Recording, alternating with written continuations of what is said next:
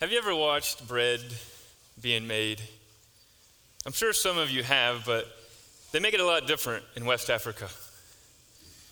One day I thought I would go see how they make the local bread. That's probably not a good idea. I go to this little area, now you know where we live, it gets up into 120 degrees. And this guy is working under this little shelter in the hot sun.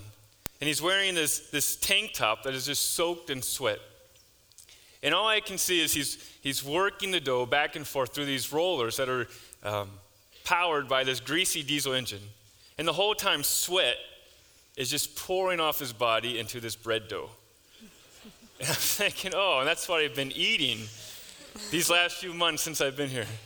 And then not only that, some of it falls to the ground. He just picks it back up and works it into the dough and keeps going.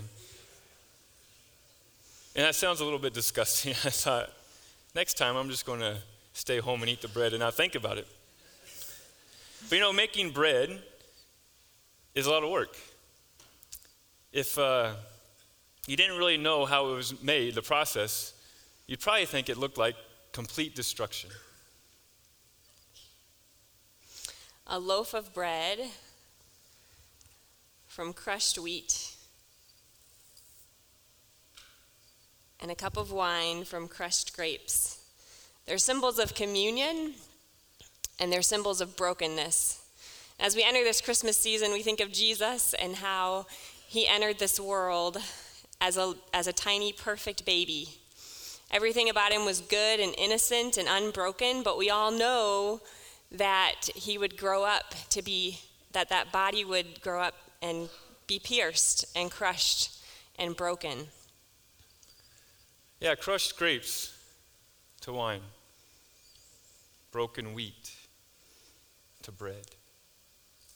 The symbols of brokenness, and yet these are the very symbols our Lord Jesus Christ chose by which to remember him. The prophet Isaiah says, "He was pierced for our transgressions. He was crushed for our iniquities. The punishment that brought us peace was on him, and by his wounds we are healed." You see, our Lord Jesus was crushed and broken, and just before his time of suffering began, he cries out to God, "Abba, Father, everything is possible for you. Take this cup from me." Jesus was crushed for our iniquities, for our sinfulness. Our salvation and our wholeness came through his brokenness. You see, it's in the brokenness that wholeness is found. It's in the breaking that God's power is shown in our weakness. It's in the breaking that God reveals his goodness. We've wanted our cup to be taken from us this last term. It was one of the most difficult seasons in our ministry there. West Africa's always had its challenges. A friend of mine recently said, "I was doing my devotions and there was this little fly buzzing around and annoying me, and I thought of you." And I was like, "You thought of me from an annoying little fly? Thanks for the encouragement." And she said, I was reminded, she spent some time in West Africa, and she said, "I was reminded of all the annoying little things that you have to put up with every day, and so I just prayed a prayer of blessing for you." And it's true, I remember when we were first there and Harmattan season came in, and I'd be wearing my veil, my headscarf and my veil, and my wrap skirt, and the wind would be blowing, and I'd be trying to walk to visit somebody in the hospital, and I'm holding my skirt here so that I won't flash anyone, and then I'm holding my veil here so it won't come off, and then I'm trying to cover up my face to keep the sand from blowing in, and then when I got a baby later, I'd be trying to keep my baby's head from flopping around as they're asleep on my back, and the dust that just blows in every day, and the heat, that intense heat that caused us to have rashes and boils that broke out under our arms so we walk around like this, has special challenges, but we never had come up to face challenges like we did this last season. If you had told us in the midst of it all that we'd know God's goodness more and see the most fruit that we had ever seen, we would not have believed you. So you see, God reveals his goodness and his joy in the breaking, but it's the breaking that we resist the most. A few years ago, I was driving back to our home in West Africa after dropping Katie and the kids off in another city because the terrorist activity in our area had increased. I was going back and I was thinking about the risk I was taking, thinking about going back and helping these refugees. You see, in our town, all these refugees had come from another country because a terrorist group had been killing people, burning down their homes, and even taking their children to be a part of their group. Many of these people came with nothing, and here they were living in our town.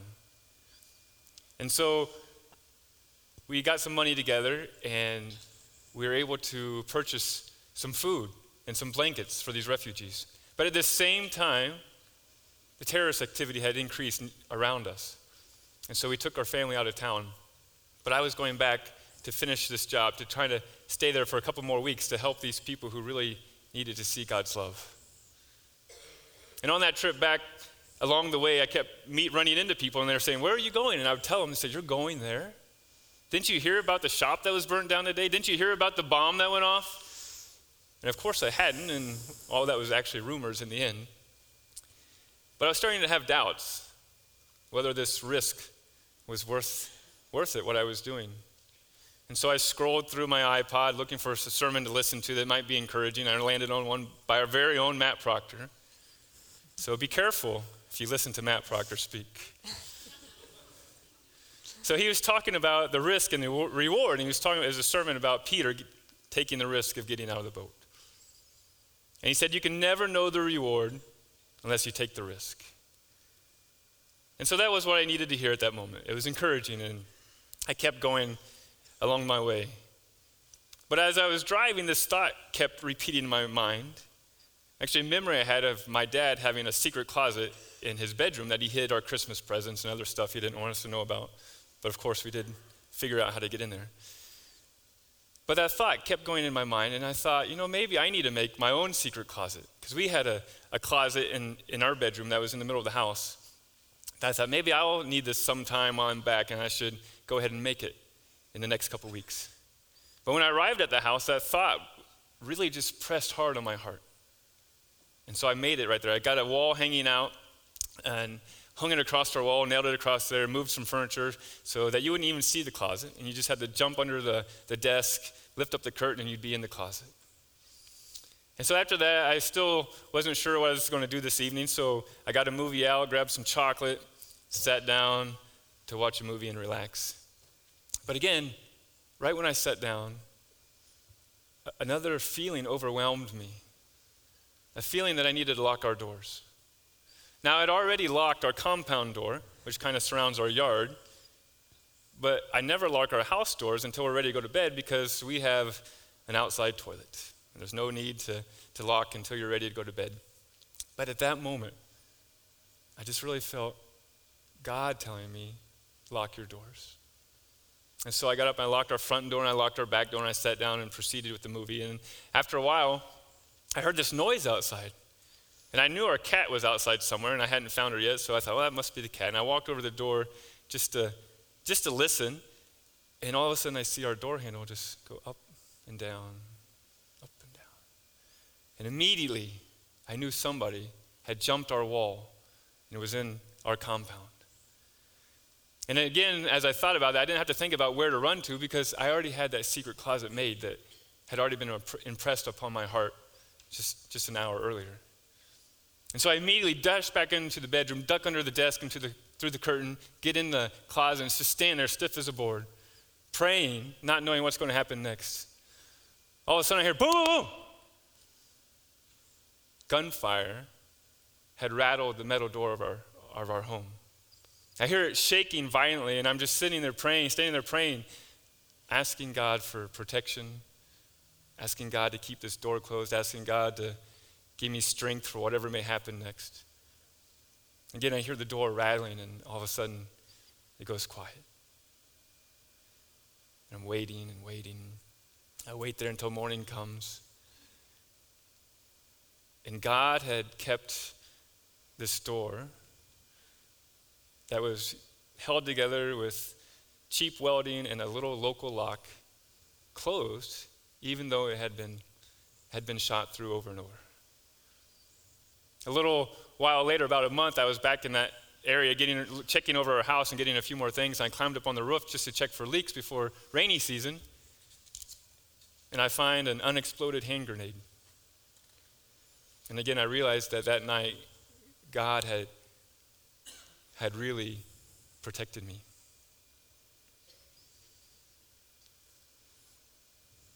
And so after that,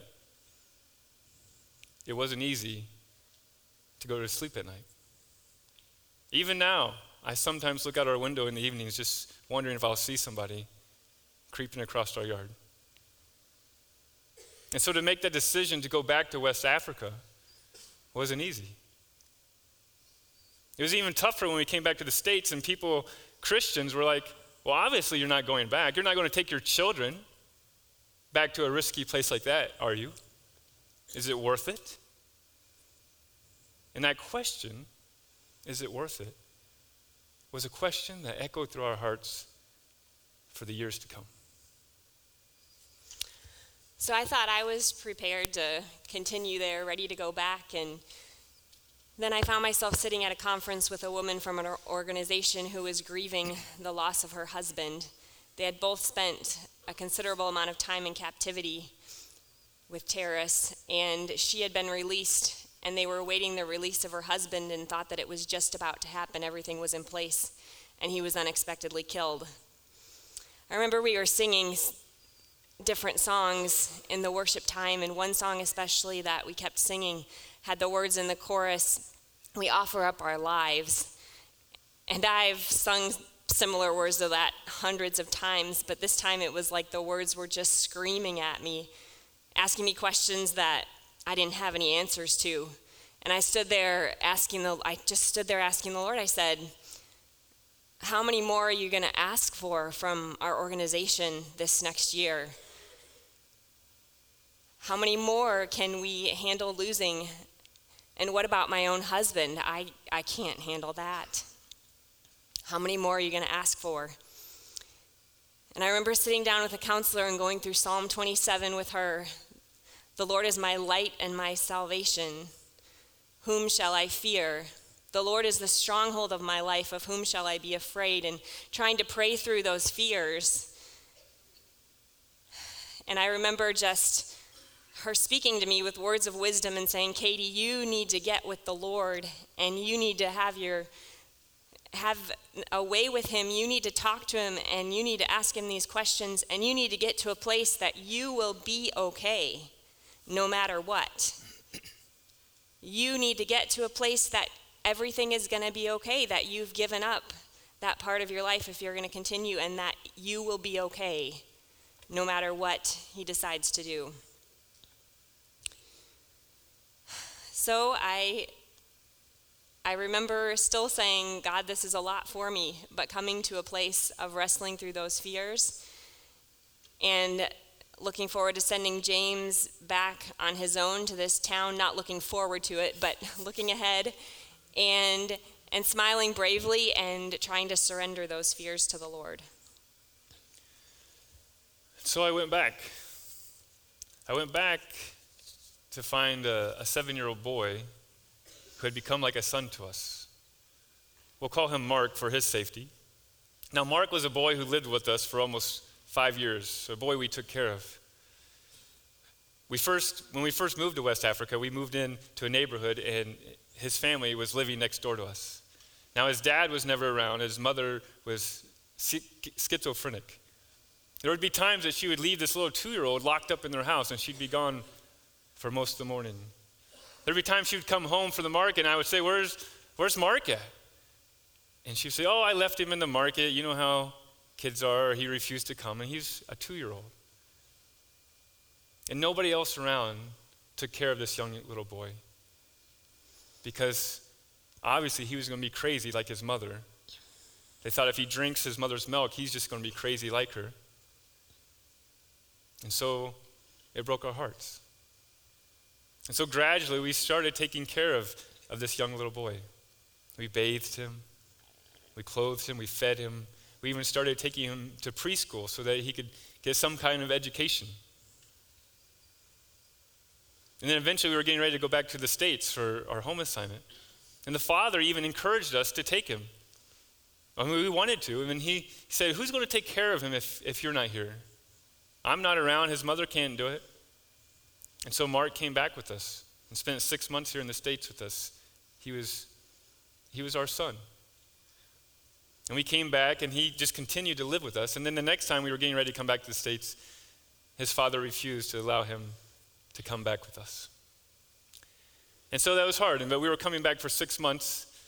Katie was pregnant again, and we were just trying to figure out what to do.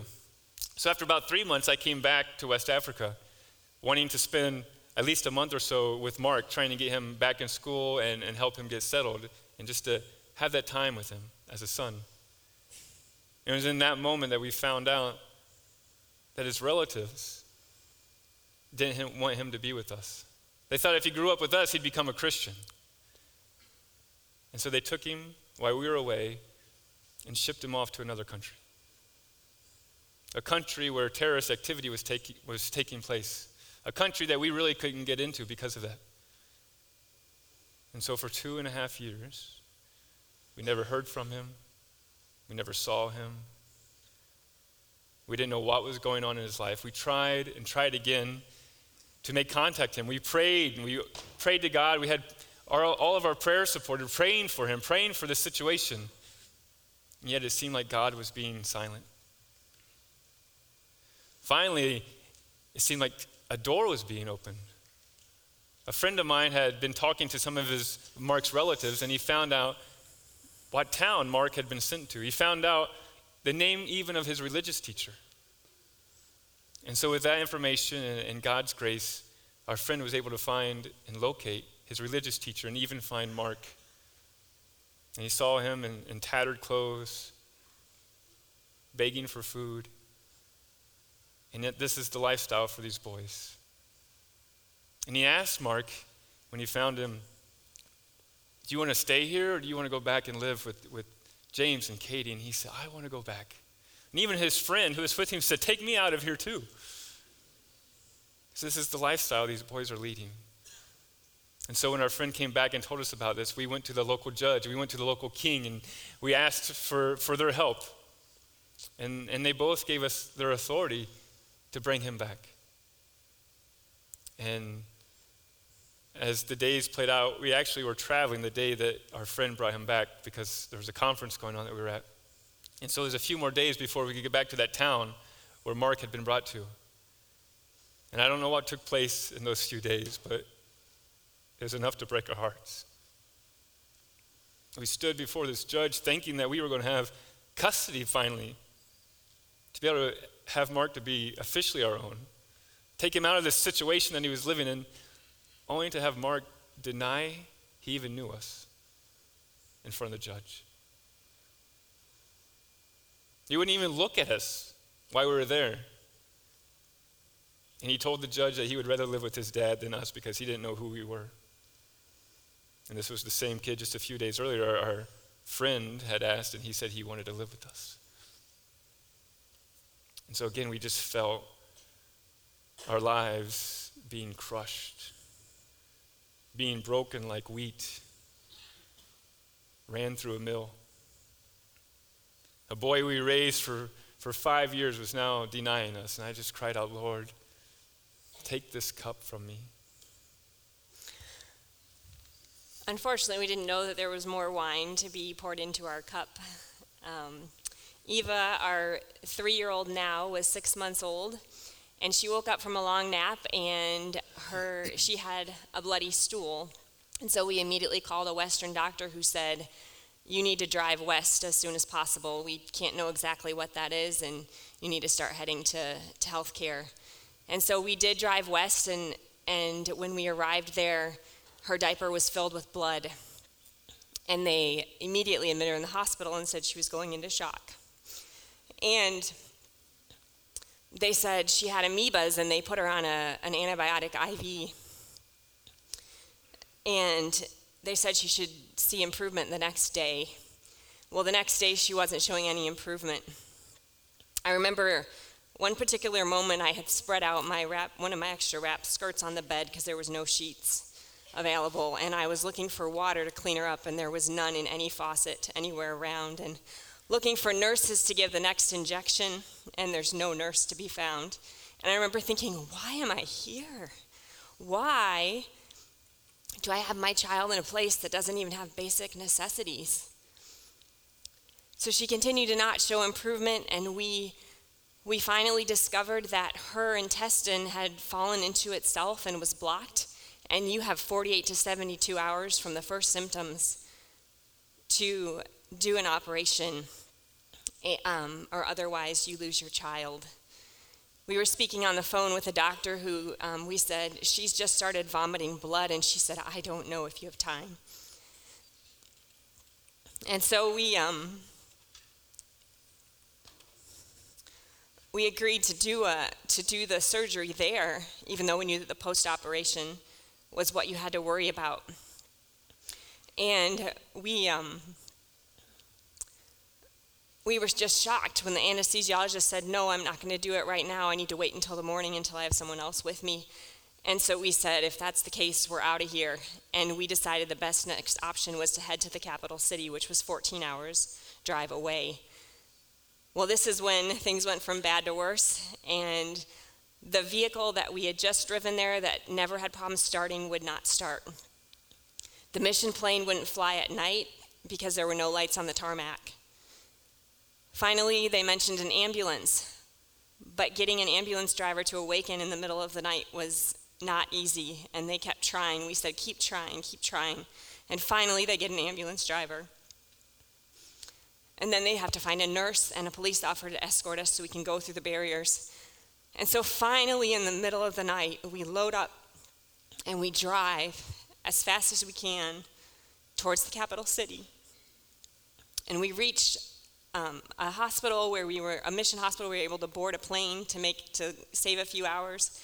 We arrive in the capital city, and our daughter,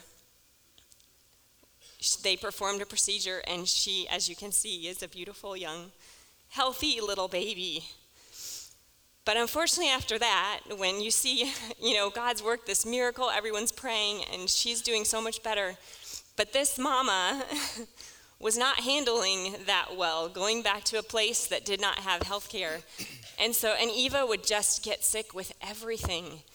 I don't know if it's because she refused to avoid using the community cup, even though I'd slap her little hand, because everyone there drinks out of the same cup. So she's getting viruses from everyone. She's drinking from that dirty bucket, and no matter how much I would try to stop her, I'd turn my back, and the next minute, that stubborn little girl would be over there drinking out of that dirty thing. But she had respiratory infections and diarrhea for over a month that wouldn't go away twice. She had cellulitis of the eye, malaria, febrile seizures, you name it, she got it. She's been on more antibiotics than I've been on in my entire lifetime. And so it got to this place where it was as if the evil one was just saying, why are you keeping your child in this location where you can't even give her, you can't go to a doctor? And I remember feeling that weariness of I want a doctor to treat her instead of me, and just trying to hold up my weary head and trying to keep my daughter healthy. And so it just got to a place where it became really discouraging, and I felt like I am only able to try to keep my daughter alive. What about ministry? And so we just got to a really weary place where I was just asking God, this is too much for me to stay here. It's really too much. Is this worth it? Is it worth the risk that I'm putting my children in, keeping them away from adequate health care? But even wheat has to be pulverized before it can turn into something like this. And so it continued. Later, we went through a time of questioning and just asking ourselves, are we doing any good? Is anyone really listening to our message that we've been saying for 8 years now? You got even worse when a man that we had been really pouring into for a year in this new town we were living, Abdullah, seemed to betray me and lie to me. We've been working with him and doing Bible studies, but a lot of times he seemed preoccupied and not really listening, like he was just dragging us along. We helped people in his village. We started a pharmacy. And then one day he's like, there's this village about 45 minutes drive across the sands where they want to hear about Jesus. I was like, really? He's like, yeah. I said, well, let's go. Let's go tomorrow. He's like, that's great. Let's go. And so I go to his village. We load up in the car with a few others from the village, and we drive all the way out there. And we get there, and he says, before we talk to him, let's go greet this man. He's been sick for a while, and that's a normal thing to do. But then as I was walking up, I see this man has an infected leg. His leg is completely ulcerated and swollen up to his knee, infected, oozing. And I started to think, oh yeah, we just helped a couple other people from his village with leg problems. This is why I'm here today. It's not because there's really a group of people wanting to hear about Jesus. It's because I have money, I have a car, and I already helped a couple people with leg problems. And I realized that as I'm walking up to this man named Muhammadu. And I was just, again, asking God, why are we here? Who cares? I'm tired of being broken. So we'd been in West Africa about 8 years and had seen very little fruit. And change, both spiritual and physical, seemed really far away. So we'd be helping with crisis after crisis, helping people who were hungry and just feeling a weariness in doing good. And we wondered if we should go to a different ministry where our gifts could be used in a way that actually counted. And the suffering that we saw in the people around us was hard. The local believers had been chased from their homes, and their homes had been burnt and attacked. Deaths would just happen needlessly because of a lack of knowledge of healthcare. And so we just really felt like, wow, as if you can't tell, like this is really hard. So we continue to ask God, are all these sacrifices we've made for you really worth it? Are you, Jesus, worth our everything? We realized that Jesus was not only worth our going through pain and suffering, but Jesus was worth everything that we had to offer. And so, slowly and quietly, we came to realize ourselves that wheat must first be broken before it can be produced into a loaf of bread. Grapes must first be crushed before we can have juice. Realize that God was taking us and breaking us like this wheat and crushing us like this grapes so that something so much greater could be made from us. Something even more amazing than we had ever imagined. When we left the town where the terrorist attack had taken place, we didn't know where we would go or what we'd be doing next. And so I kept coming back to help with the refugees. And one of our neighbors who we were living next to seemed to be open to the gospel a little bit. Not so much into hearing about Jesus, but just hearing about the prophet stories. But after I came back again and again to help with the refugees after I was attacked, he came to me and said, "Why do you come back here? You were attacked by terrorists, and you keep coming back to our town. I don't understand." See, an opportunity that I never had before had just been opened up to share the gospel. God was using this terrorist attack in order to reach the heart of our neighbor.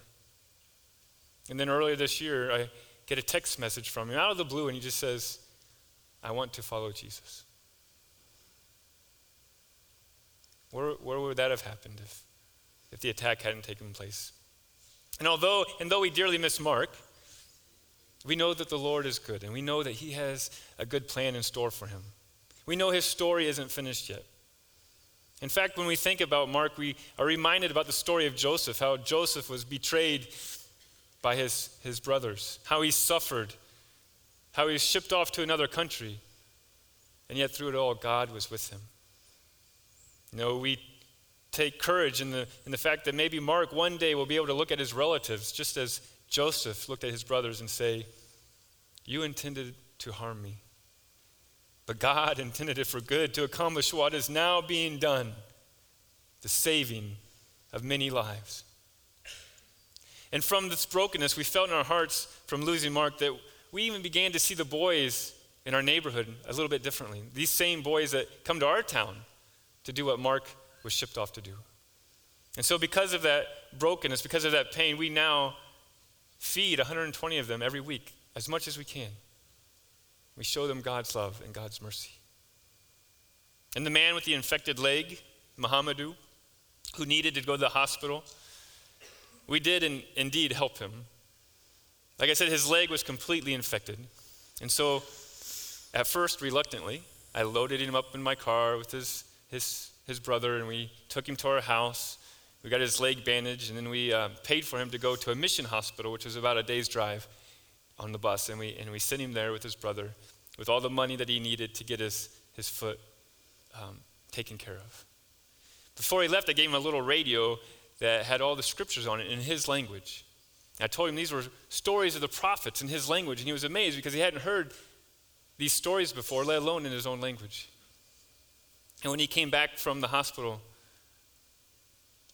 a month later, I asked him if he had been listening to it, and he said, I've never heard stories like this before. I've never heard news like this before. And so not wanting to lose this opportunity, I said, well, let's do a little bit of a Bible study. Let's do a little bit of study together of these prophet stories. And so every night we started meeting together. And we started listening to these stories from creation to Christ. And when we got to Jesus, I asked him, so what do you think of Jesus?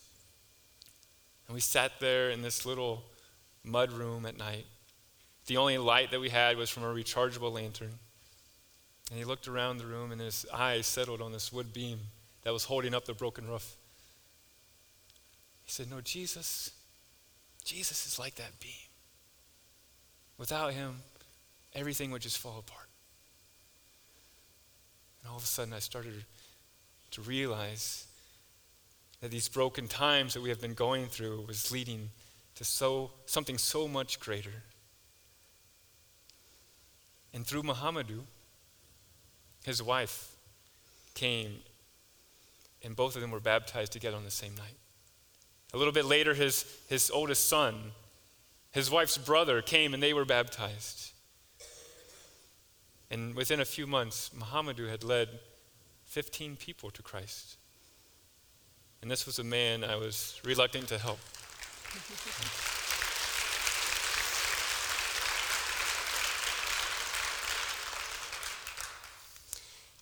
You see, if we had not stayed, we would have completely missed out. By staying, we've seen God do things that we never would have seen. This was an unprecedented thing to happen, that these believers would come together as a family, that a husband and wife would decide to follow Jesus together. This has never happened among these people. We've seen one believer here who decides to follow and then fall away because of community pressure. Another believer here. But this group, they're together. They've decided together. And so they are standing strong together in following Jesus. And we just keep asking for more. And we would have missed out completely if we had left. We would have missed out on seeing other beautiful things, like a man coming out of a coma because we prayed for him in the name of Jesus, and a little boy's leg being healed because we prayed for him in the name of Jesus. We would have missed out on seeing a woman who, when I said the name Jesus to her, she said, I had a dream about Jesus. And she said, there was a war going on around me, and I saw 3 figures, but it was like they were one guy. She had a dream about the Trinity. And she's like, I looked up at this person and I said, and when I looked up, all of the war, all of the chaos ceased, and I said, who are you, Lord? She called him Lord in her dream. And guys, we would have missed out. We had to go through the breaking and the pain, all of that crushing, but if we had not endured and been faithful, we would have missed out, and we don't want you to miss out. We speak to you right now as students, and if you're going through that breaking process, we ask you to run to Jesus and cling to him because he's worth it. We know his goodness more now than we've ever known. We can say that with confidence, and it's not just because we've read it in the Bible. It's because we've tasted and seen that the Lord is good. And so we ask you to run to Jesus with all that you have and say like what I said some days when I couldn't even pray, and I said, "Help me, Lord." And he will. He may not take away that pain, but he will make it okay. And so we speak to your future ministry in 5 or 10 years when you're looking at us and saying, if that's what ministry is like, I don't want to do it. Don't say that. In 5 or 10 years, when you are in the midst of your ministry and you are tired and weary and broken, we just ask that you run to Jesus with all that you have and you say, you're still worth it. You are worth everything that I have. And that's not an easy place to come to, but we just cry out to you and say, do it, because it's worth it. For the eternal glory of the Father, it's worth it. For souls to come to Jesus, it's worth it. For our own good, it is worth it to hang on. Hebrews 12 says this: "Therefore, since we are surrounded by such a great cloud of witnesses, let us throw off everything that hinders and the sin that so easily entangles. And let's run with perseverance the race marked out for us, fixing our eyes on Jesus, the pioneer and perfecter of faith. For the joy set before him, he endured the cross, scorning its shame, and sat down at the right hand of the throne of God. Consider him who endured such opposition from sinners, so that you will not grow weary and lose heart." See, Jesus was crushed for our iniquities, but through it all, he found joy. A loaf of bread can only be made when the wheat is crushed in a grain mill. Juice can only be made when grapes are ran through a wine press. And we can only find wholeness and joy when we have allowed ourselves to be broken. As you consider Jesus this Christmas season, consider to what pain God was sending him to this broken world. Consider him who endured such opposition from sinners, so you will not grow weary and lose heart. Consider the kingdom and the saints who have gone before us. And so through our brokenness, through our pain, joy can indeed be found.